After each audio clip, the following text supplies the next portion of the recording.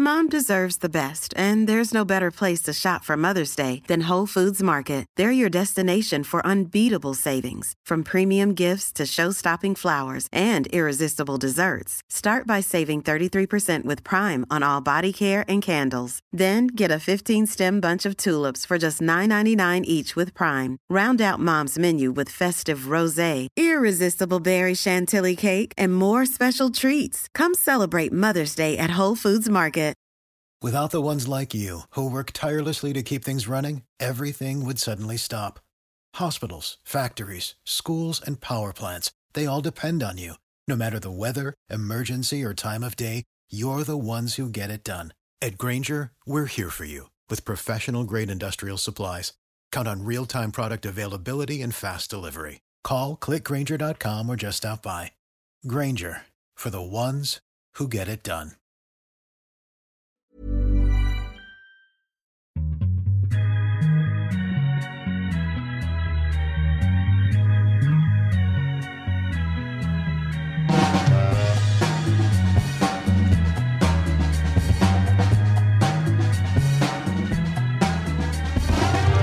Ja, men hej och god onsdag på er, kära podcast- och vodcast-lyssnare och tittare. Det är VS Hockeys podcast här som har nått fram till avsnitt 170 i slutspelstid och VM-tider, vilket vi ska behandla i dagens avsnitt, där vi kommer syna Tre Kronor också och deras möjligheter då till att ta ett nytt VM-guld i Köln och Paris. De reser ju till Frankrike under den här dagen för att ladda upp inför kvartsfinalmötet med Schweiz. Och så det vi bevakar på VS Hockey och Viaplay, Stanley Cup-slutspelet som är framme vid konferensfinaler. Det är 4 lag nu som slåss om en buckla och det är tajt och det är väldigt infekterat, de här 2 duellerna mellan Anaheim och Nashville respektive Ottawas möte på sin sida med Pittsburgh ska vi ta ett stort grepp om tillsammans med våra 2 experter som finns med oss, Erik Granqvist och Rickard Wallin. Och Rickard, det är en ny spännande miljö, Rickard, med Håkan Loob bakom dig. Är du i Karlstad? Ja, jag är på Håkan Loobs hotell, Scandic City i Karlstad, där jag satt upp mig framför hans tröja som han bar i Stanley Cup-finalen 89 var det väl. Nu har jag precis läst texten, borde jag veta bättre. Men det här är väl en inspirerande miljö att vara i när det vankas avgörande här i Stanley Cup frampå. Så tacksam att jag får sätta upp mig här och låna ett rum. Så jag är på tårna här verkligen. Ja, kul att ha med dig också. Loob, ägaren det hotellet också i Karlstad, eller vad händer? Ja, jag ska inte uttala mig om ägarstrukturen nu, men han var i alla fall med och öppnade det här och jag tror att han fortfarande har ett finger med i spelet. Så det hänger tröjor från Håkan här och Thomas Rundqvist och Bengt-Åke Gustafsson, och det finns en klubba från Wayne Gretzky nere i det här konferensrummet som jag sitter i. Så det är häftig miljö och, som sagt, och extra inspirerande också om det nu behövs i den här tiden på året. Ja, en som garanterat har varit där någon gång är Erik Granqvist också. Men du befinner dig i Ängelholm nu och ser väldigt solbränd och vacker ut, Erik. Hur mår du? Ja, tack. Jag mår utsökt förutom blindtarmen. Jag vaknade i morse och kände en väldig smärta runt blindtarmen. Så googlade jag på det, så att symptomen verkar lite misstänkt, måste jag säga. Men jag kom också att tänka på Forsberg när Mjälten gick sönder där i slutspelet och han inte kunde vara med i finalen där i Colorado. Så då började jag sätta det i perspektiv, ungefär som i Mitt liv som hund-filmen där. När Anton Glanzelius alltid tänkte att det var ju värre för Laika, hunden som blev utskickad ensam i rymden. När han hade det jobbigt hemma med i sin uppväxt då. Men jag måste säga grattis på 17 maj också till våra norska vänner. Ja, det ska vi göra. Skicka ett framförallt då till Håkan Södergren, direktören som brukar vara med i den här vodcasten också. Han är hemma och står och viftar med flaggen också. Han är ju gift med en norska där. Så det är stort grattis där. Men du, med blindtarmen, orkar du med en podcast och vodcast då, Erik? Känns ju rätt allvarligt. Ja, men det var ju en egen diagnos. Det är nog mycket egna diagnoser nu ute i världen där man kan googla. Men om jag ramlar ihop, då vet ni varför. För att jag brukar aldrig ha ont i magen på ett trä. Kan vara också att jag börjar äta jättemycket lök. Jag och Thomas Berglund, nya tränaren i Luleå som har 3-årskontrakt. När vi kamperade mycket ihop, ni var ungkarlar där uppe i Luleå på 90-talet, så tog vi alltid skivan lök och delade den och la den på i stort sett vad vi än åt. Och jag har börjat göra det nu också sista dagarna, så det kanske är en faktor som är med i spelet. Ja, det kanske inte är mer allvarligt än så, den där löken då istället. Vi får se, vi är glada att du är med oss också. Och precis som Rickard där då, var med oss förra veckan också, efter att ha blivit 3-barnsfar, så är han tillbaka och synar nu allt som hände i Stanley Cup-slutspelet. Där på den västra sidan, konferensfinalen handlar om Anaheims möte med Nashville. Det är ledning för Nashville med 2-1 i matcher. Men det var ju kvitterat efter andra hemmamatchen för Anaheim, som vann den matchen. Och som vanligt svenska målskyttar. Silverberg gjorde 1 mål i den matchen som blev 5-3 till slut. Hur ser du på den här duellen, Rickard? Ja, men det är precis som du säger, det är infekterat och det är kul att se att även svenskarna är med i hetluften för båda lagen, minst sagt. Jag tycker att Nashville är det något bättre laget rent spelmässigt och driver matcherna, egentligen alla tre.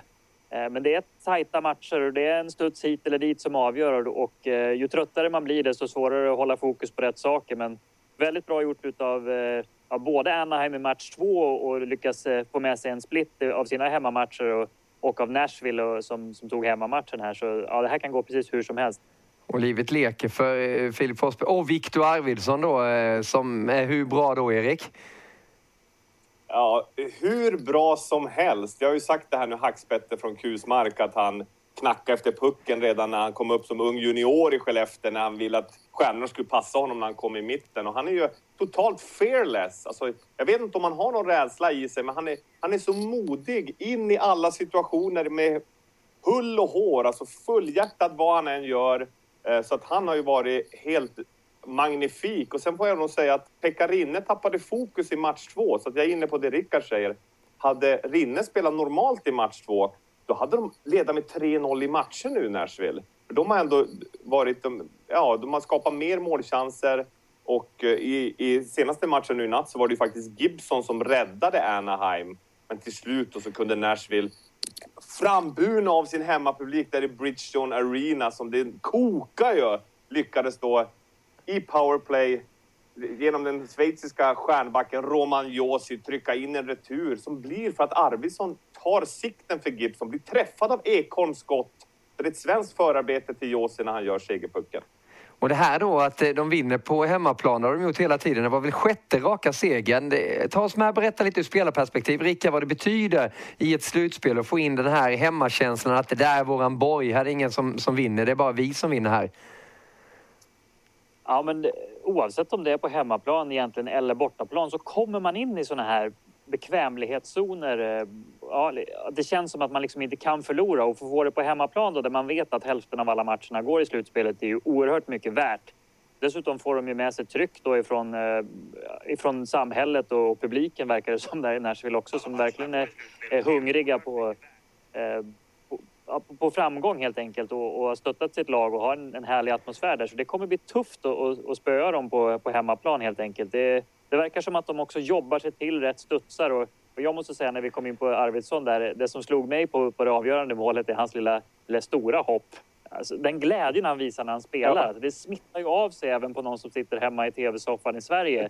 Så jag kan bara tänka mig hur skönt det är att ha en sån kille som alltid går, oavsett om det är matchminut 1 eller om det är matchminut 57. Liksom. Det är samma inlevelse, och den verkar vara i hela arenan där. Och Erik, 10 raka segrar nu. Är det 10 raka segrar om man räknar in slutspelet i fjol också för Nashville hemma i Bridgestone Arena. Och det är otroligt. Och när Rickard, när han säger bekvämlighetszon, då menar han ju inte att man blir lat, utan att man känner sig trygg och har ett enormt självförtroende. Och i den tryggbubblan så ger man 100%. Jag ville bara förtydliga det, så att ingen tror att man blir liksom lat och bekväm. Det är ju inte alls det du menar, va? Nej, exakt. Det är bra att du förtydligar det. Jag menar bara att man liksom inte behöver ifrågasätta sitt spel eller sig själv helt enkelt. Utan man fokuserar på rätt saker. Man har ett system som man litar på helt enkelt. Och man litar på sina lagkamrater och allting. Och det blir så mycket lättare. Jag har varit inne i de där streaken, framförallt i slutspel några gånger med Färjestad. Jag tror du var med några gånger också, Erik, när vi var totalt oslagbara på hemmaplan. Ja, alltså man får in det där att det löser sig på hemmaplan, fast man säger det inte, man tänker inte ens. Man har den där känslan att gör vi rätt saker så kommer vi vinna, och det är jättemycket värt det, istället för att man ska slitas mellan hopp och förtvivlan hela tiden. För det är oftast det som gör att man blir mentalt eller fysiskt trött, att man blir mentalt trött, att man inte vet vad man ska hur man ska jobba och vad man ska tro och tycka. Och de har ju aldrig varit i en konferensfinal heller tidigare i Nashville. Det här är ju nytt för dem och det känns som att de går lite på ett rus där. Men om vi tittar då på kanske lite mer rutinerade Anaheim som behöver bryta tillbaka, behöver ju ta en bortaseger nu. Vad är vägen in för dem, Erik, som du ser det rent taktiskt? De hade ju problem med sitt powerplay tidigare. De hade ju en lång, men nu har de börjat i alla fall göra mål i sitt powerplay. Men att våga sätta lite mera press. Problemet med Nashville är att de har ju bästa backuppsättningen. Så de 4 toppbackarna där med Subban, Ekholm, Ellis och Josi, de spelar ju sig ur situationerna eller lägger ut när det behövs. Så det är väldigt svårt att komma åt dem. Så de får inget riktigt sammanhängande tryck i Anaheim. Men det måste de få. Och sen sluta dumpa så att Pekka Rinne kan spela pucken. Dumpar man så att Pekka kan spela pucken, då får de inte heller någon sammanhängande tryck. Så att goda råd börjar bli dyra för Carlisle. För att hade inte Rinne som sagt varit ofokuserad i match 2, då hade de legat under med 3-0. Så att de måste ju ändå våga ta ner spelet mer till Nashville. Ja. Fråga Erik där, tror du inte att det kan också spela in att Nashville har spelat lite mindre matcher totalt sett än vad Anaheim har gjort? Det tror jag är en jättestor faktor, att det börjar bli fatig, att de är tröttare i Anaheim. Det såg man i matchen i natt. Nashville bara pumpade på. Och vissa spelare som Getzlaf och sådana som har varit dominanta i Anaheim, kanske MVP hela slutspelet Getzlaf och tagit dem hit, börjar ändå se lite tröttare ut, medan Nashville går ju bara, de är ju inne i ett flow. Och Keith Urban till exempel sjöng ju nationalsången, countrystjärnan, inför matchen. Det gillar du. Jag älskar det. Han har en sån känsla i rösten. Och han sa, där är en bild på härliga Keith. Gift med Nicole Kidman också förresten, Tom Cruise gamla fru. Alltså, det är ett vackert par. Och hon jublade ju också där. Men han sa att det är en av hans livs största ögonblick att få sjunga nationalsången där i Bridgestone Arena. Och då förstår man digniteten av vad som händer där. Men alltså den här tröttheten som ni är inne på, vad är det handlar om? De har väl spelat en match mer än vad Nashville har gjort. De vann med 4-0 i första omgången, båda de här lagen. Är du inne på det, Rickard, att det har kostat mer för Anaheim? Är det deras spelstil du tänker på, eller? Ja, det känns som att de har spelat väldigt mycket mer hockey. När du bryter ner att det bara är en match som skiljer, ja det kanske det är då. Men jag tror att om jag ska gå tillbaka till den föregående serien, så hade de ju fullt upp med Edmonton, både känslomässigt och spelmässigt. Och Nashville känns fräschare och mer redo för den här serien redan från start, tycker jag.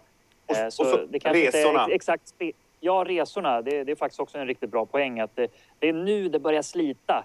Mer än, alltså man tror ju att spelare bara ska kunna spela på samma sätt. Men det är ju 2,5 månad man ska vara på topp liksom. Och det är naturligt att det kommer en liten dipp någonstans. Så Anaheim måste ju ta sig ur den nu. Och det är det jag menar också, att man börjar ifrågasätta sitt spel och ska ändra någonting nu. Det är jobbigt som spelare. Jag tror att de behöver fortsätta på samma sätt, men utföra sin matchplan som de gjorde mot Edmonton och få de här toppbackarna i Nashville att bli lite tröttare. De har hittills inte lyckats. Jag tror heller inte att de har något annat sätt att ändra för att komma åt dem nu. Utan de måste göra en mer fysisk affär.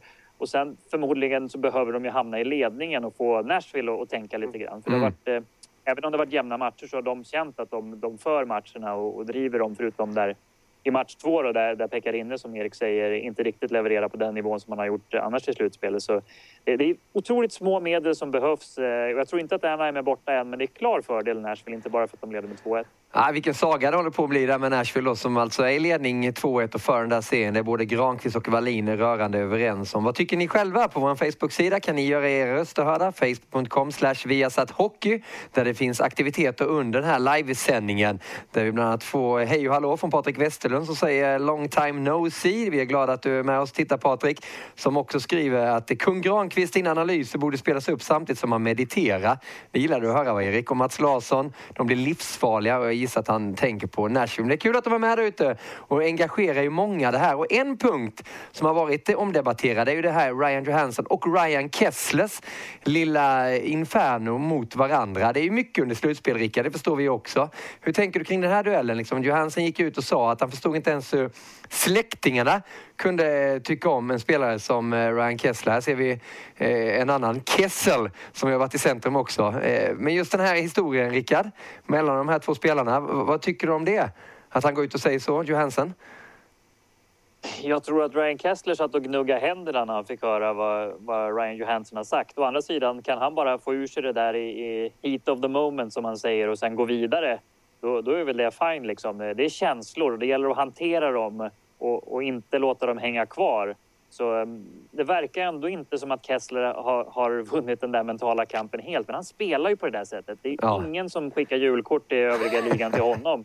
Och han är helt okej med det.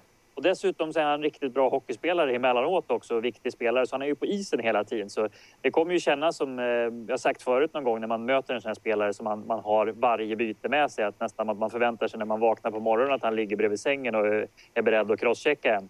Så jag tycker ingen av spelarna gör egentligen fel. Det man kan tycka då är väl att sluta gnäll Ryan Johansson i media. Utan det är kanske för att han vill ha uppmärksamheten på att det ska bli en annan bedömning i så fall. Men det såg ju verkligen ut som han var riktigt känslomässigt irriterad och förbannad. Så det är häftigt att se ändå att alla de här känslorna kommer åt spelarna nu när de börjar bli lite trötta i båda lagen. Och vem hanterar det bäst? Ja, vi får se.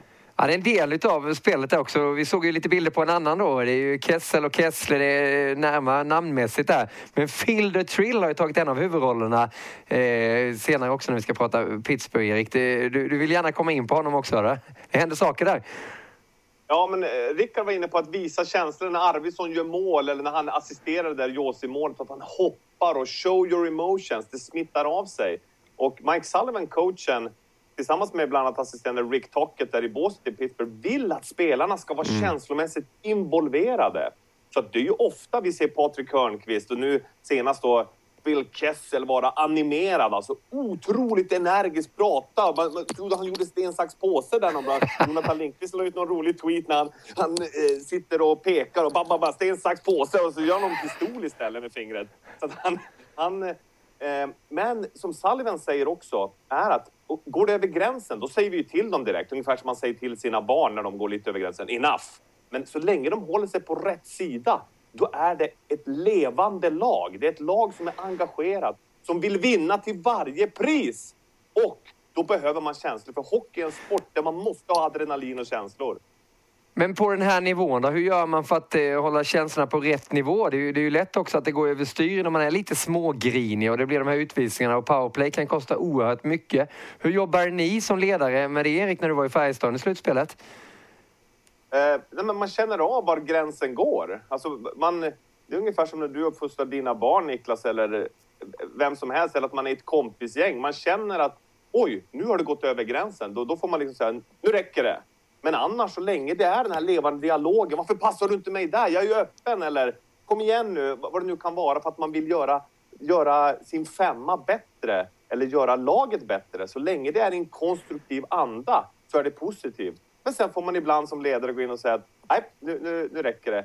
Alternativt, man säger till under matchen, sen får man ta ett snack efteråt eller dagen efter att nu har det blivit lite för mycket, vad det nu kan vara. Men jag älskar det där. För det är mycket bättre det än att det är ett lag där det är bara flatline, att ingen visar några känslor alls. Man kommer alltid ha sådana spelare också, de behövs. Ja. Men det behövs också sådana som Phil the Thrill som inte bara kan göra de matchavgörande målen, utan han kan också elda igång laget. Och Valle, du har ju spelat med honom till och med. Ja, men det är ju en sån kille som han visar sina känslor och ibland blir beskylld, eller han kan ju uppfattas som lite gnällig. Och ibland kan han också uppfattas som att han inte bryr sig så mycket. Han har i alla fall haft en stämpel på sig innan han kom till Pittsburgh. Men jag vet ju hur mycket han bryr sig och hanterar det på rätt sätt, så är det ju en jättestyrka.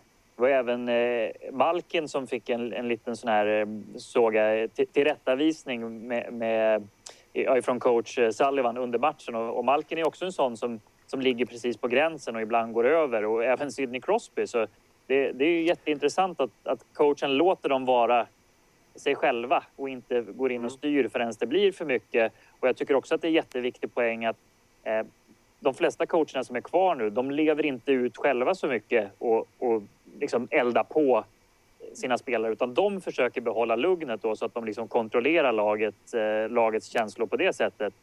Och det tror jag är en jätteviktig poäng, att den här tiden när coachen ska skrika igång någon eller få så väcka laget, jag tror att det är för sent. Det är lättare att tona ner än att tona upp. Ja, jag håller med dig. Det har varit kul att träffa Kessel någon gång, Phil the Thrill. Det känns som att det har kunnat vara en rolig fest att ha med honom också. En kille som inte sitter tyst i ett hörn, tror jag inte. Du har väl upplevt det där, Rickard. Men det känns som att vi har kommit in på den östra sidan och framförallt då Pittsburgh som går i en duell med Ottawa. Det är lika läge. 1-1 i den serien, detta efter att Ottawa vann den första matchen i de här vita dräkterna, så vann man i Pittsburgh. Man gjorde det med 2-1. Det var Bobby Ryan som gjorde ett enastående Mats Sundin-avslut, Erik. Ja, det var flashbacks till Mats Sundin när han var som bäst. Och han har fått lite jetmotorer. Ibland har det sett långsamt ut under säsongen, Ryan. Men nu flyger han fram förbi Olli mäter backen. Och sen är det ett Sundin från forehand långt i backen och sveper upp den i stötkrysset på Fleury. Alltså underbart segermål för Ottawa då, som spelar sitt defensiva system under Guy Boucher. Men du tycker att de har förändrat det taktiska jämfört med serien med Rangers? Vann som sagt med 2-1 i sadden här i den första matchen. Fick den här drömstarten. Sedan blev det ju förlust i andra matchen. Men det var ju oerhört målsnålt också. Det var ju bara Kessel som lyckades göra ett mål i den här matchen. 1-0-seger för Pittsburgh. Ser du några förändringar, Erik? Är det taktiska för Ottawa? De är striktare nu enligt vad de vill spela. Den här matchplanen som Guy Boucher har satt upp ända sedan i början på säsongen. Att de spelar ett väldigt fokuserat defensivt spel. Både i egen zon när man är stark framför eget mål. Och har man inte chans att forechecka, om man forecheckar man med 2. Och tredje forward håller lite mera höjd mitt i zonen och läser av.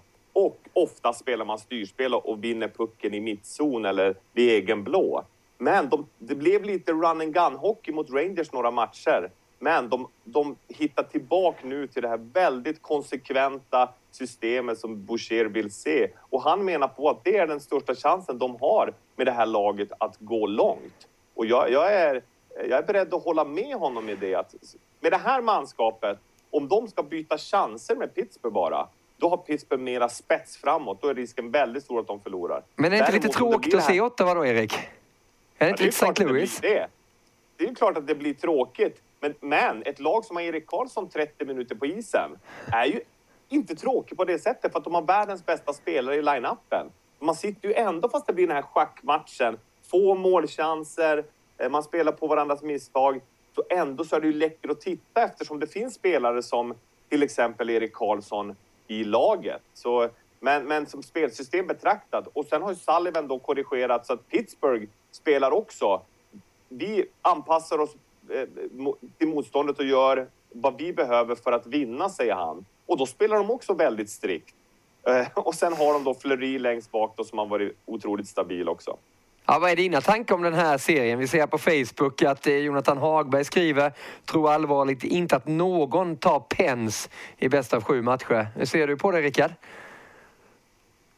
Nej, jag tror framförallt inte att Ottawa gör det, men de har ju tagit den här underdog-positionen egentligen hela säsongen. Det har varit att de har haft tunga skador och det har hänt saker runt om hela organisationen, så det passar ju dem som handen i handsken att kunna spela det här defensiva systemet och inte liksom känna någonting att nej, men vi måste bjuda upp ändå till slut. De kommer köra det här och försöka tråka ut Pittsburgh och hoppas på att Erik Karlsson kliver upp och levererar som han har gjort. Och det är ju deras chans. Alltså, är man i slutspel, är man i semifinal till Stanley Cup, då skickar hem 26 lag på semester. Du har inte tid att bjuda på någon feststämning sådär, utan vinner man så är det kanon. Det spelar absolut ingen roll hur det ser ut. Och Guy Boucher hade ju någon läcker kommentar här när han fick frågan om vad han tyckte att folk kritiserade att matchen var tråkig. Vad tyckte du om matchen? Jag tittar inte på matchen, jag coachar matchen. Och han är ju däremot känslomässigt involverad i rätt lägen också. Så han styr ju sitt lag och förbereder sitt lag kanske mest minutiöst utav alla. Och de spelar ju därefter också.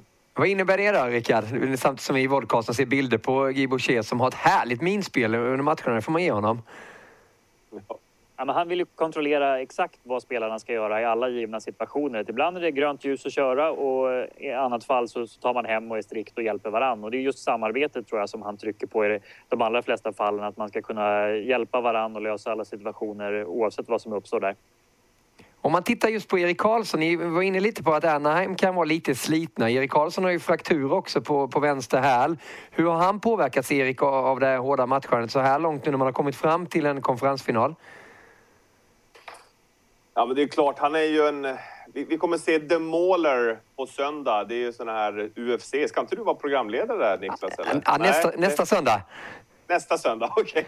Men han är ju en kämpe. Förstår det modet att gå in i en bur och slåss mot en annan person, vilket mod som krävs. Men Erik Karlssons mod, jag var inne på det innan han fick den här skadan, så är han en väldigt modig spelare.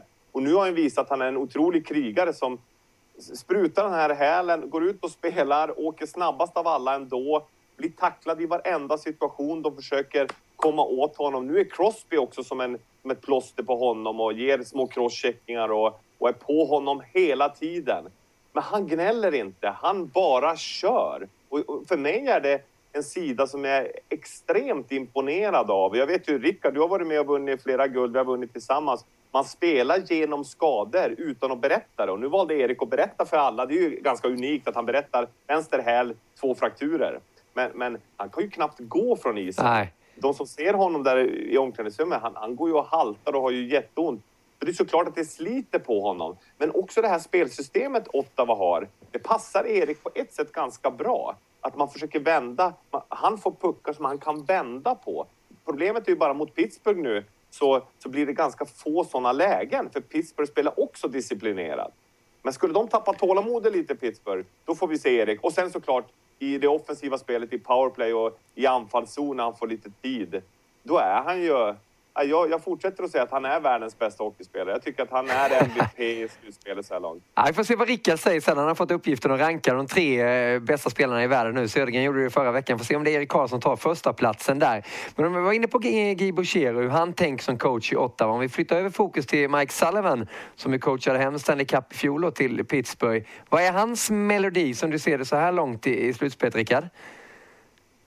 Jag tycker Mike Sullivan verkar anpassa sin matchplan lite mer och ändra spelsystem för att bli mer svårläst. Inte spelsystem utan kedjeformationer och försöka hitta de här kombinationerna som är bäst för dagen. Och dessutom så tvingas han ju nu göra lite förändringar i och med att det har blivit skador på både till höger och vänster. Och senast var det väl Rust som åkte på en tung tackling och Schultz verkar ju vara åsidosatt och även Hörnqvist är det frågetecken för. Så han verkar ha ganska många S i rockar, men han pratar inte lika tydligt om dem och de jobbar väl efter det här att de har så mycket kvaliteter också så att man kan inte stoppa alla hot. Om vi spelar som vi ska så är det alltid någon som blir het och kan avgöra matchen till vår fördel och de trycker ju också på att, som Erik har sagt tidigare, just mot Ottawa att man inte slår sig själva och tappar tålamodet utan jag tror att de litar på att deras toppspelare är fler och skickligare än vad Ottawa är. Men det är ju läskigt att möta såna här lag där man ändå känner att man är bättre och inte får gå ifrån. Så det var ju otroligt viktigt för dem att de fick med sig 1-1 till Ottawa. Han pratade ju mycket om, när han kom in istället för Mike Johnston och blev sparkad då i fjol, Mike Sullivan, då ville han ju se mer känslomässigt investerade spelare. Och det går ju i linje med där vi pratade om Kessel och Hörnqvist och Malkin och Crosby i båset, att de är väldigt aktiva känslomässigt också. Men sen vill han se resilience, alltså motståndskraft. Vad som än händer så ska de bara fortsätta beslutsamt mot deras mål. Så att han är ju ingen som gnäller överhuvudtaget utan han säger that's hockey och sen bara oavsett skador, vem vi har i line-upen så ska vi bara göra det vi har förutsatt oss konsekvent. Och det tycker jag är imponerande. Han är lite lik Hulken tycker jag när man var liten. När man såg den första upplagan av Hulken. Som de här, och sen blev han den där. Ibland så blir han ju som Hulken då när skjortan nästan spräcks. Och han blir riktigt liksom Hur ser man ut när man blir riktigt förbannad, Erik? Jag vet inte. Blindtarmen sätter lite stopp. Men det är väl lite det här att man...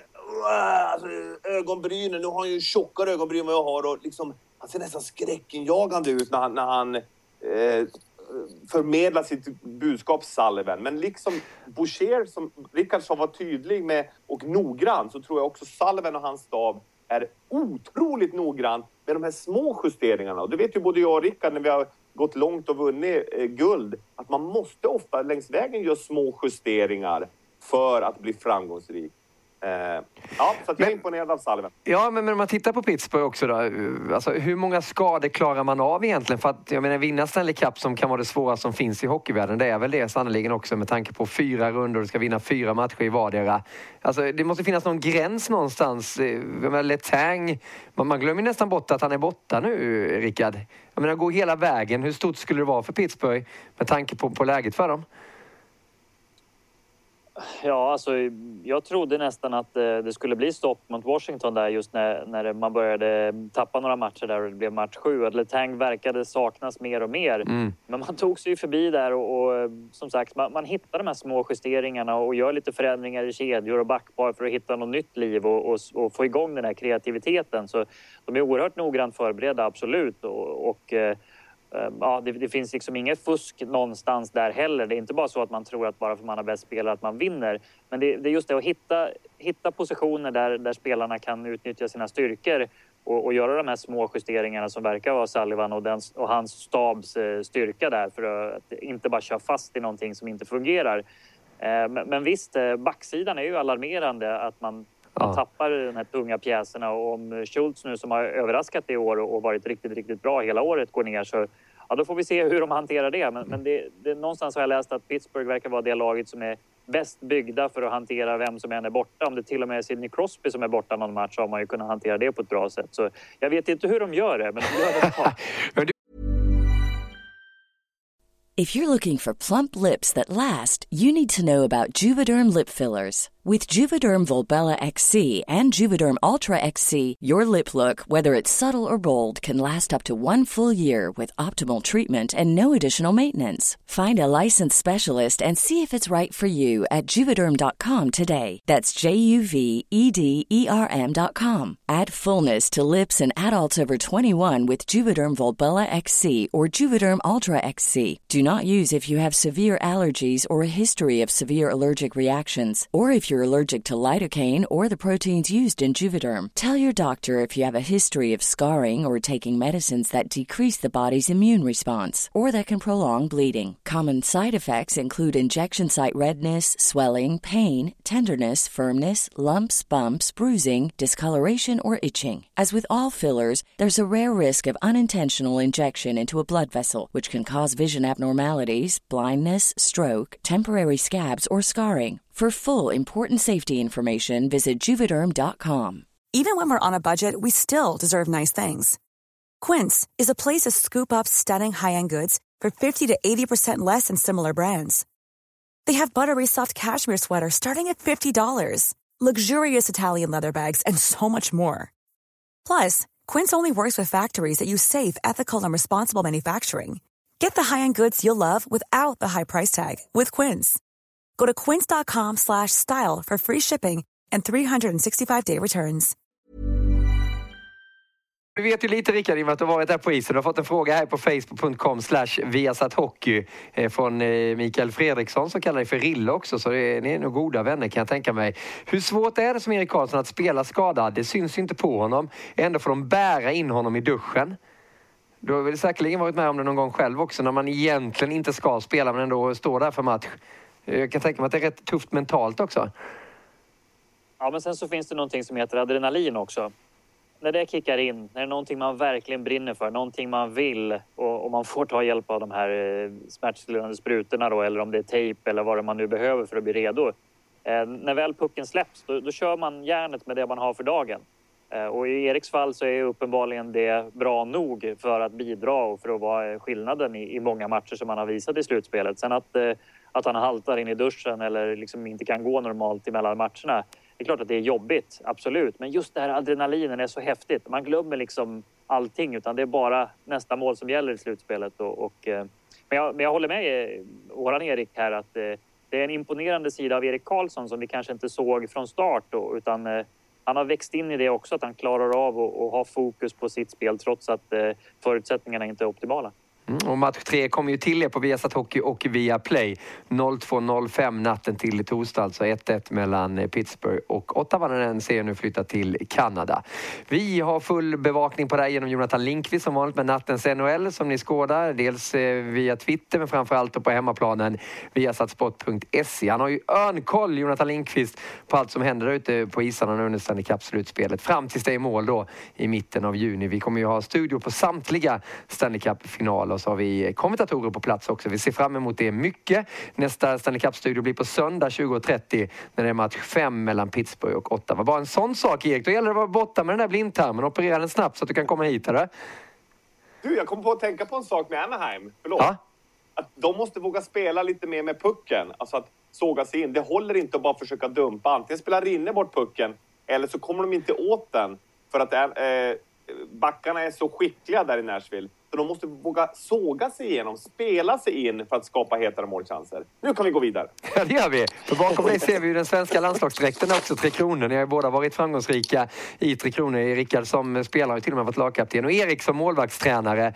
Kvartsfinaldags i hockey-VM på torsdag. Det är det värsta som finns med smålänningen. Det är kvartsfinaler på en torsdag, men så är det. Jag behöver inte jobba med detta utan jag kan vara vanlig, bänka mig i soffan och titta på det här. Det är ju Tre Kronor som möter Schweiz i sin kvartsfinal. Och man gör ju det med Henrik Lundqvist i laget. Niklas Bäckström, Washingtonstjärnan, har ju också anslutit. Var det här givet Tre Kronor, Erik? Stjärnglans, pondus, guldtro. På riktigt skulle jag vilja påstå. De är ju världsspelare. Alltså Bäckström och Lundqvist är ju superstjärnor. Vi följer dem ju varje vecka så det vi vet ju. Det är lite nästan kul att se de som inte kanske ser dem så ofta blir så imponerade av hur skickliga spelarna, stjärnorna i NHL jämfört med till exempel SHL är. Men jag kan förstå dem eftersom de inte ser det som vi gör och liksom blir vana med att se excellensen och vilka virtuoser de är i sina roller. Du pratar om Sanny Lindström nu, va? Nej, jag pratar allmänt. Alltså, det är ju inte bara Sanny. Han säger väl skicklig i stort sett 100 gånger per sändning. Men eftersom han inte har Viasat-abonnemang, om jag förstått det rätt, så ser han ju han ser väl bara matcher som går på TV10 och får se de här, hur bra de är. Och det som är läckert att se, tycker jag, är att även om det blir stor rink, även om Niklas Bäckström knappt har sovit, fast han har säkert åkt business class över och kommer över. Valle sa det här med adrenalin. När han vältar på sig hjälmen och kommer ut på isen och får lite adrenalin i kroppen, då är han hur bra som helst fast han knappt har sovit någonting. Så att mitt hopp står ju såklart, alltså att Sverige ska vinna, är ju att de här bästa spelarna som vi har räknat upp nu är absolut bäst nu i de här kommande matcherna. Men hur är det, Rickard, när de ansluter och kom in? För de måste ju ta väldigt stor plats i omklädningsrummet också. Du var ju med, du var ju lagkapten i Tre Kronor och har spelat många VM. Och har ju fått se de här NHL-stjärnorna komma hem. Berätta, har du något minne? Ja, alltså det mest som jag kan komma ihåg var när kanske Henke Lundqvist anslöt till VM i Quebec som var senast han spelade, tror jag, 2008 och kom in. Men alltså, nästan alla svenska NHL-proffs, de är skolade i det här svenska lagtänket, och även om de är stora stjärnor så vet de ändå att det är en lagsport och man behöver bli liksom accepterad av gruppen, ska jag inte säga, men man behöver sina lagkamrater och man behöver få laget att funka, så det är det som är första prio när man kommer in i ett lag, oavsett om det är mitt i en VM-turnering eller om det är på träningslägret. Så för mig har det aldrig varit några problem när någon har kommit in, oavsett om det har varit under en turnering eller så, utan det som kan bli ett problem är om någon blir åsidosatt och liksom känner sig felaktigt behandlad och blir en distraktion på det sättet. Och det är alltid en utmaning att sätta ihop rätt lag där man får många skickliga spelare som Tre Kronor nu har fått, och många NHL-proffs. Man vill ju inte ställa någon åt sidan som man har ringt in från NHL där för att äventyra samarbetet. Och det kan vi sätta lite frågetecken för hur man har formerat laget nu när man har fått in allihop där. Men utveckla det, Rickard. Det brukar aldrig vara ett problem. Jag tycker till exempel att Carl Söderberg har haft en tung säsong i Colorado och verkar ha tagit med sig det dåliga självförtroendet till VM. Men han får fortsatt förtroende på bekostnad av Linus Omark till exempel, som jag tycker är bättre på stor rink i nuläget.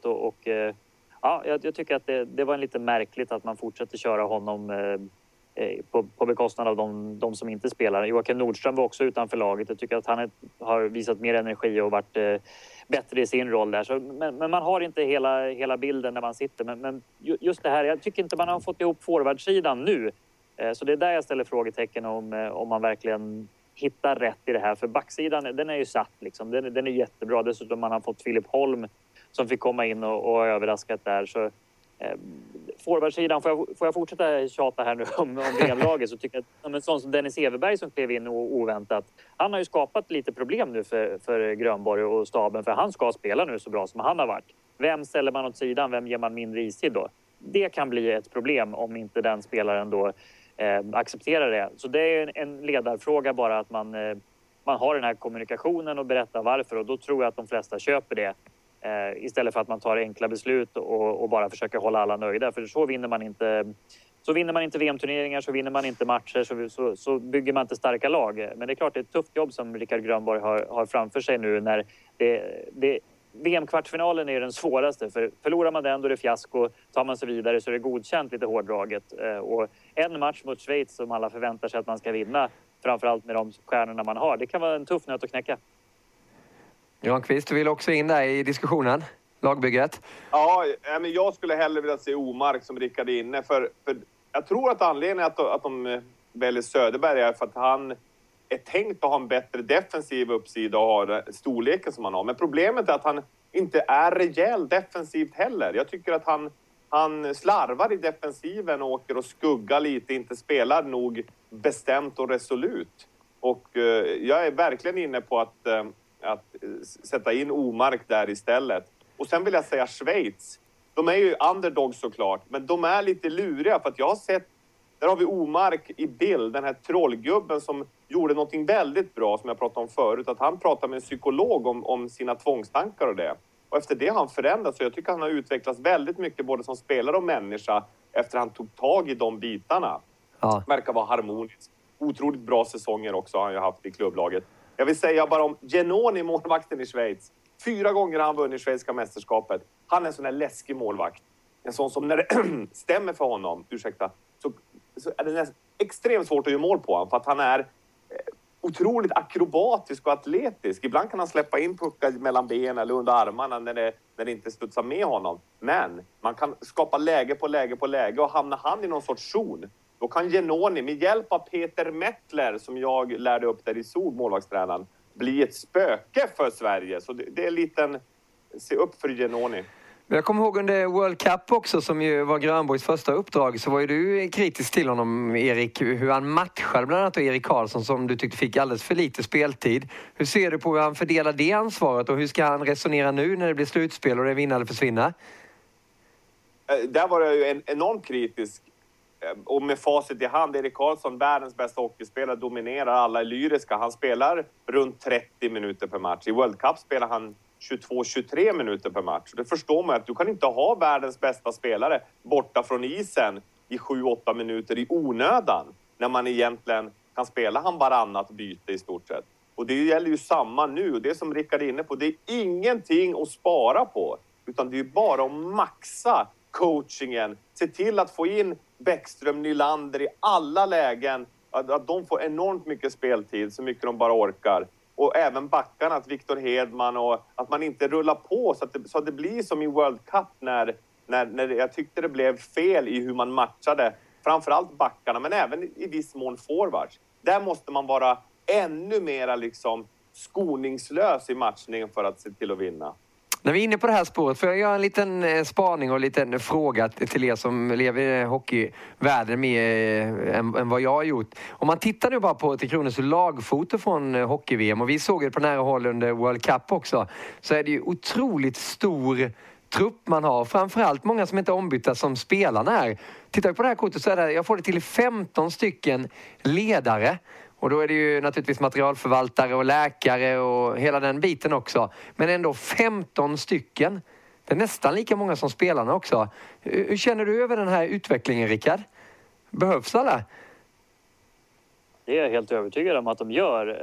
Har man gjort den bedömningen att du har ansvar för det här området, då lämnar man ju över och får ett bredare en bredare bas och ta sina beslut och fördela arbetet på och inte ta några genvägar. Och sen kan man ju såklart från utsidan känna att men gör verkligen han någonting? Ja, det är helt övertygande om att alla där har liksom en funktion som man upplever behövs. Det man ska komma ihåg också att när det blir så här stora trupper på spelare också att sjukvård och alltså behandling emellan och här ser vi Pudding som är med oavsett om det är 3 eller 15 ledare och gör sitt jobb och skapar en stämning som är alldeles magisk i ett omklädningsrum. Så ja, det krävs mycket mer. Både att förflytta sig mellan Paris och Köln som de ska göra nu. Det gör inte Pudding själv liksom. Då går han in i väggen och börjar rätta 3 voltarenbollar som man kallar de här delikatobollarna innan frukost. Så skämt åsido. Alltså. Nej, men du förstår vad jag menar, Rickard. Lite just det här när vi pratar om coachningen och allting. Kan det bli för många som lägger sig i just de besluten som kanske det är bättre bara att Grönborg bestämmer hur det ska vara? Ja, men så kan man ju tänka om man vill. Men jag tror att Grönborg är den moderna sortens ledare som tar in inputs ifrån. Det är videocoacher, det är backcoach, forwardscoach, målvaktscoach, inte minst Erik. Och så det finns liksom... Man tar in så mycket information man kan och sen så ska coachen ändå ansvara för beslutet. Så jag gillar det skarpt. Alltså jag tycker att det är ett modernare sätt än att det är en som ska bestämma och ha alla svar. Sen gäller det ju att ta rätt beslut i slutändan ändå. Men man ger sig ju själv bättre chans att ta rätt beslut, tror jag. Och samtidigt som att de här stora trupperna, det är ju servicen och få spelarna att känna sig professionellt behandlade som de är vana att bli i sina klubblag, inte minst. Det är också jätteviktigt att de inte kommer till 3 Kronor och känner att fan, det finns en kille som slipar skridskorna och en som ska massera 22 stycken. Liksom, det funkar inte så. Så jag tycker det är jättebra. Ja, nej, men det förstår jag också. Jag var med inne på den här biten också med nu är det tekningstränare och det är videocoach och hela den biten. Hur mycket har det förändrats, Erik, sen du stod där i 3 Kronor-dressen? Det var väl 2010 som du var med i Tyskland? Tänk 2009 när jag gick ut, jag tror jag pratade med Thomas Roos då på Aftonbladet och sa att 3 Kronor är som stenåldern.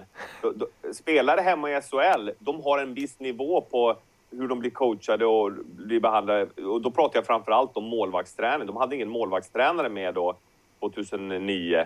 När Jonas Gustafsson då skulle vara med efter att han varit monstret i Färjestad. Men sen året efter så fick jag vara med. Och där blev det lite grann en boom också sen. Efter 2010 när man börjar ta in specialister på flera områden. Ingen kan allt, alla kan något. Men sen, Rickards resonemang är suveränt. Och sen gäller att varje individ, här ser vi en bild på Viktor Fast, Rickard Gråskägg Grönborg och Stefan Lade där, målvaktstränaren som är nu i 3 Kronor. Att varje i sin roll verkligen ger 100%. Alltså man får inte heller bli att ledare är lite halvtrötta eller inte engagerade. Utan det är oerhört viktigt att dels att bossen, Rickard Grönborg, skapar ett klimat där man vågar säga vad man tycker så att man kan ta input från många. Men sen att Rickard är tydlig, det här riktningen tar vi efter att ha tagit in information för att kunna ta ett så optimalt beslut som möjligt. Men att man coachar sig själv som ledare. Att idag ska jag ha min bästa dag. Jag ska ge ta mig fan allt jag har för att spelarna ska kunna prestera. Och får man en ledarstab med den kraften, då kan vad som helst hända. Men får man en ledarstab med några, vad skönt att jag slapp göra det idag. Vad skönt, då kanske jag hinner. Vad perfekt, hinner jag göra det idag? Något annat. Har det varit så 3 Kronor då? Men jag vet inte hur det är, jag bara säger hur det ska vara. Har du upplevt det tidigare? Nej, när jag var där då var det Bengt-Åke Gustafsson var head coach, det var Roger Rönnberg och jag. Det var coachstab. Ja. Jag fick ju video, jag fick göra målvakt, jag fick till och med massera om det behövdes. Beredd att göra allt för att Rickard och de här killarna ska få lyckas på isen. Men det jag menar, även om man har en stor stab, vilket jag älskar, för det är de vana vid hemma i sina klubbar i NHL. Så att man inte går ner en nivå när man kommer till det finaste av allt, 3 Kronor, utan då ska det vara top notch. Men som sagt, inga passagerare, varken bland spelare och ledare. För då riskerar man till och med att åka ut mot Schweiz. Ja, men det är bra. Då har vi den här staben på 15 stycken som ska ta ett nytt VM-guld. Vi hoppas ju på det. Och Kent Dreja här på facebook.com/VSAThockey håller med. Staben behövs, pudding. Och så gör jag en massa puss-smileys till honom också. Vad är din bästa puddinghistoria, Rickard? Då pratar vi om materialförvaltare pudding. Oj, där sätter du mig på alltså. Pudding är ett unikum. Han är bara Pudding. Liksom. Det går inte att förklara honom. Alla hans kommentarer. Alltså, ja, jag har ingen bra story. Det finns säkert hur många som helst som passar sig att berätta här kanske heller. Han är bara sig själv och får alla andra att må bra. Och sen kanske inte han är den som springer runt och masserar och plockar. Men han liksom, ja, han har det som människokännedom och vet precis vad alla behöver ändå. Även om inte han är kanske den som är mest kunnig om slipningar längre och ligger framkant på det sättet. Så men i par med någon annan då skapar han den här välkomnande känslan till Tre Kronor som jag tror att alla spelare som har fått dra på sig den där landslagströjan känt också att man är lite osäker när man kommer in, oavsett om det är William Nylander som gör sina första landskamper här i VM. Så det är ändå något speciellt att dra på sig den. Och Pudding är en sån där som öppnar dörrarna på ett rätt sätt och får den att känna sig med i gänget. Så han betyder oerhört mycket. Det jag har tagit med mig som sagt är att han kallar de här Delicato-bollarna som man gick och delade ut för Voltaren-bollar. Det här måste jag äta. Ja, det finns mycket där. Vi ser en bild på Pudding här och bara fylla i vad Rickard säger så. En enorm förmåga i ett omklädningsrum så är det en speciell jargong. Och människor som inte har varit omkring som kommer in där kan ju bli nästan lite chockade. Oj, vilken jargong det är här. Men han personifierar den perfekta jargongen tycker jag. Det alltid är hjärtat är med. Och han är så otroligt rolig på att kunna göra små pikar. Och jag minns när vi provade kläderna där, kostymerna till VM 2010. På den tiden vägde jag 110 kilo. Så vi hade samma storlek. Så då gav han mig en kram och han var så glad att äntligen var det någon ledare som hade samma figur som han själv. Det hade han aldrig varit med om. Att han är... Och vad viktiga de är, matrisarna. För de är ju shitet. De kan ju ta bort så mycket orosmoment och problem om de håller puddingnivå. Bra, vi kör avsluta VM också genom att bara trycka till vilka som vinner VM-guld. Vi börjar med dig, Erik. Ja, Kanada är favoriter. Där är den. Jag pekar på Kanada-tröjan nu bakom mig. Men jag säger Sverige. För det gjorde jag för 2 veckor sedan. Så jag står fast för det. Och då skickar vi över den pucken till Rickard också då. Vilka vinner? Jag kan ju inte säga samma. Jag var jätteimponerad av Ryssland och USA där. Och hade det inte varit kul om USA hade vunnit VM om nu inte Sverige gör det. Jag hoppas såklart att Sverige gör det. Men de såg riktigt bra ut och verkar vara ett hungrigt gäng med bra fart och sådär. Så jag säger USA. Ja, en sanslöst bra hockeyturnering som vi kommer summera vidare sen i vår podcast. Och stort beröm också då till TV4-gruppen som gör väldigt fina sändningar med mycket matnyttigt där. Och Sanne Lindström och Wikegård och Harald Lyckner, vår gamla kollega, sköter sig strålande på plats och i studion. Så följ gärna. Jag måste säga en sak. Japp. Lasse Granqvist måste säga, min hemliga kusin. Vi är ju inte släkt, men han gör ju sitt sista hockey-VM. Och är det någon som förtjänar superlativ när du pratar så där, så är det ju Lasse, din gamla granne. Det är som grannen i Bäck. Håller du med, Rickard? Ja, Lasse. Verkligen. Och Lasse är en sån där också känna sig välkommen. Känner sig välkommen. Han är också en sån där, lite okaraktäristiskt verkar det vara i den här branschen också, att han kan gilla någonting. Om du lägger ut en bra tweet, Niklas, på någonting som vi har gjort i studion, då gillar han det. Och det tycker jag, han är fri. Han gillar vad han gillar. Han har inget här, han jobbar visst på ett annat bolag. Han ska inte Nej, det är skönt. Han är Lasse, ja, men han är rolig. Vi delade ju balkong till de här, så det var bara sån här plåtgrej. Han värvade ju mig till AIK innebandy där, Lasse Granqvist. Och det var ju blåbärskungen i AIKs innebandy. Det var ju han som bestämde allting. Och hade man förlorat fick man ett sms på söndagskvällen när man låg och kollade Sportspegeln. Kom ut på balkongen. Så stod han där med en fet cigarr. Hällt upp lite fin whisky. Och jag gillar inte ens whisky. Så jag drog lite whisky så här. Och sen så spottade jag ut ett glas jag hade bakom. Som inte Lasse såg då. För det var ett litet plank mellan oss. Och sen stod jag och hörde allting. Hur bedrövliga vi var. Hur mycket bättre vi måste bli. Sen vann vi guld. Och stod han i Globen och grät inne på planen. Underbar människa och ledare. Det är en riktig vinnare, Lasse Granqvist. Jag håller med. Det finns ingen som kan prata snabbare och tydligare än Lasse Granqvist heller. Där ligger man i lä. Men nu är det en annan som ska få prata snabbt och viktigt, för det är Rickard Wallin. Den här listan över världens 3 främsta hockeyspelare just nu. Det kan vara under VM också. Jag vet inte hur du resonerar, Rickard. Varsågod. Ja, men jag resonerar så här. Vi är ju ändå NHL-kanalen här och lägger vårt största fokus på slutspelet som är. Och jag har valt alltså världens 3 bästa just nu. Det är ju jättebrett. Man kan ta talangmässigt eller underhållningsmässigt. Jag fokusera på de spelarna som har gjort mest nytta för sina lag i slutspelet så här långt.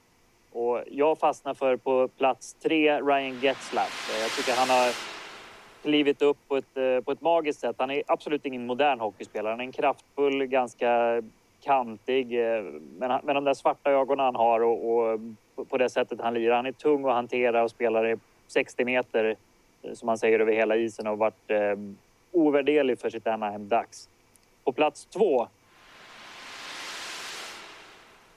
där tog jag Erik Karlsson.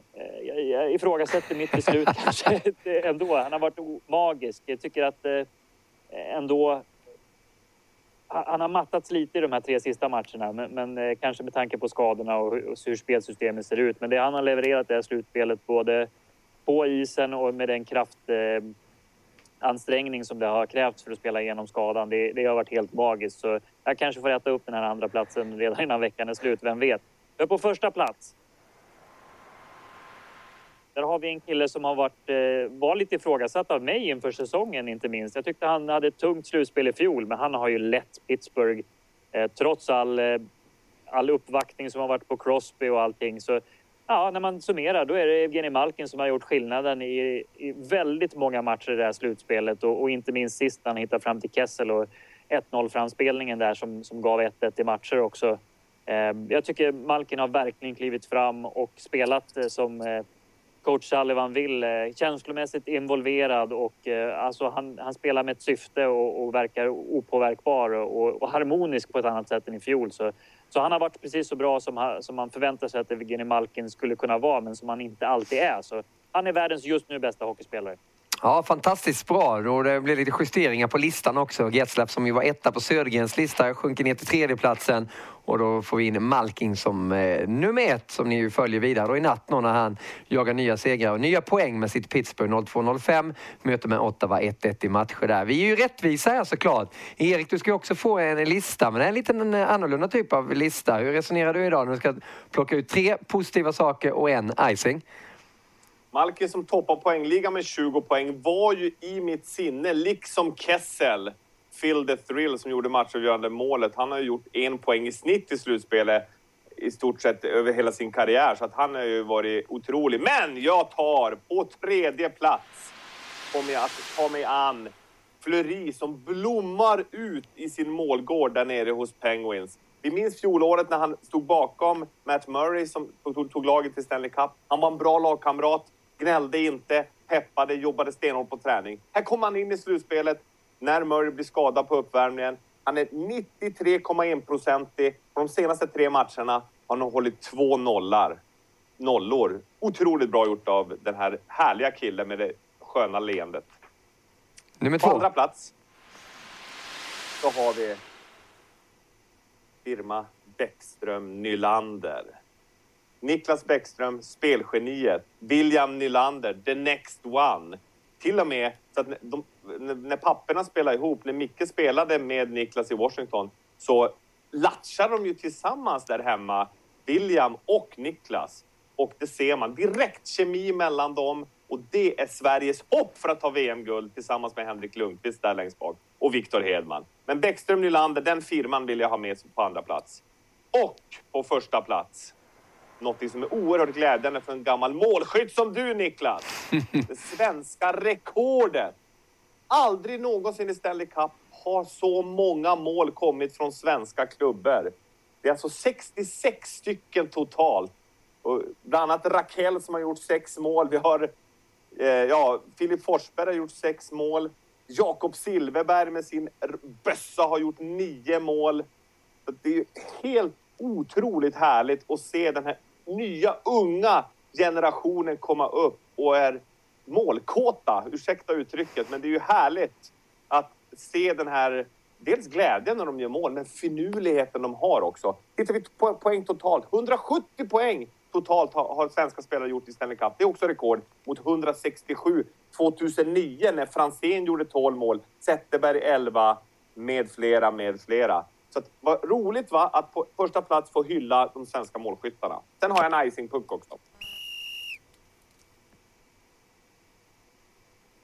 Ja, det är ju så att man häpnar. 3 Kronor De ska alltså ut i andra perioden. Då kommer någon funktionär och säger till dem ni måste vänta för isen är inte klar. Så de sitter kvar och väntar några minuter. Men när de kommer ut till isen sen några minuter senare, då säger domarna att det är utvisning. Ni är försenade. Alltså det är ju sån kalkonnivå. Om det skulle hända på en kupp för Lillbult i Landskrona team 08, då skulle man ju kanske kunna acceptera det. Men att det har varit fel på nationalsånger där i VM och det här fiaskot med... Tänk om det hade varit en VM-final och Tre Kronor får en sån mot när de leder med 1-0 inför tredje perioden till exempel. Det är ju helt oacceptabelt. Så att funktionärerna får en enorm icing-puck plus offside från mig, vad man ser. Bra, skicka iväg den. Och så skickar du iväg pennan upp i luften också. Det verkar kunna hända allt under det här VM. Det var lite dålig is ibland, men framförallt vilka publikfester, Rickard.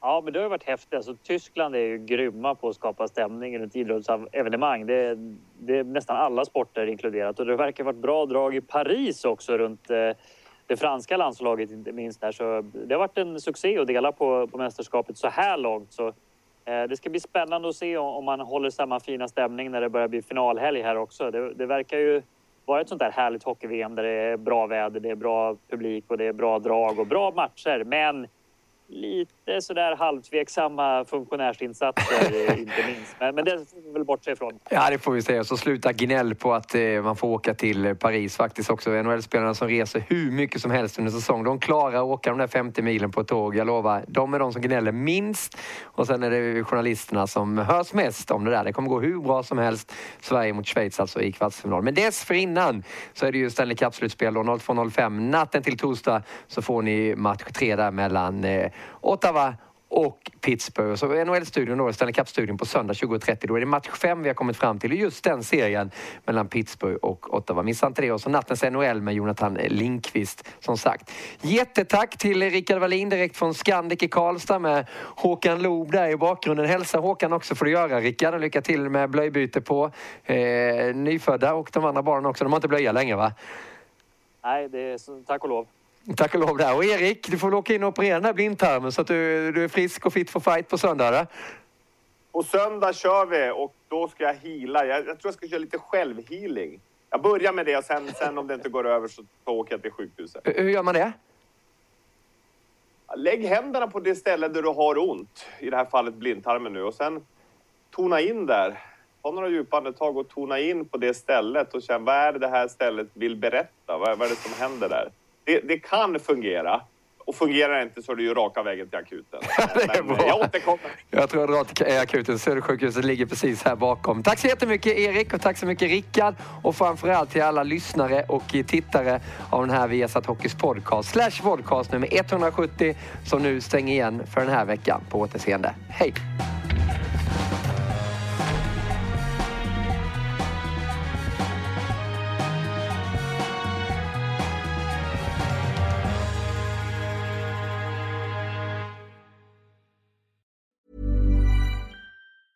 Mom deserves the best, and there's no better place to shop for Mother's Day than Whole Foods Market. They're your destination for unbeatable savings, from premium gifts to show-stopping flowers and irresistible desserts. Start by saving 33% with Prime on all body care and candles. Then get a 15-stem bunch of tulips for just $9.99 each with Prime. Round out Mom's menu with festive rosé, irresistible berry chantilly cake, and more special treats. Come celebrate Mother's Day at Whole Foods Market.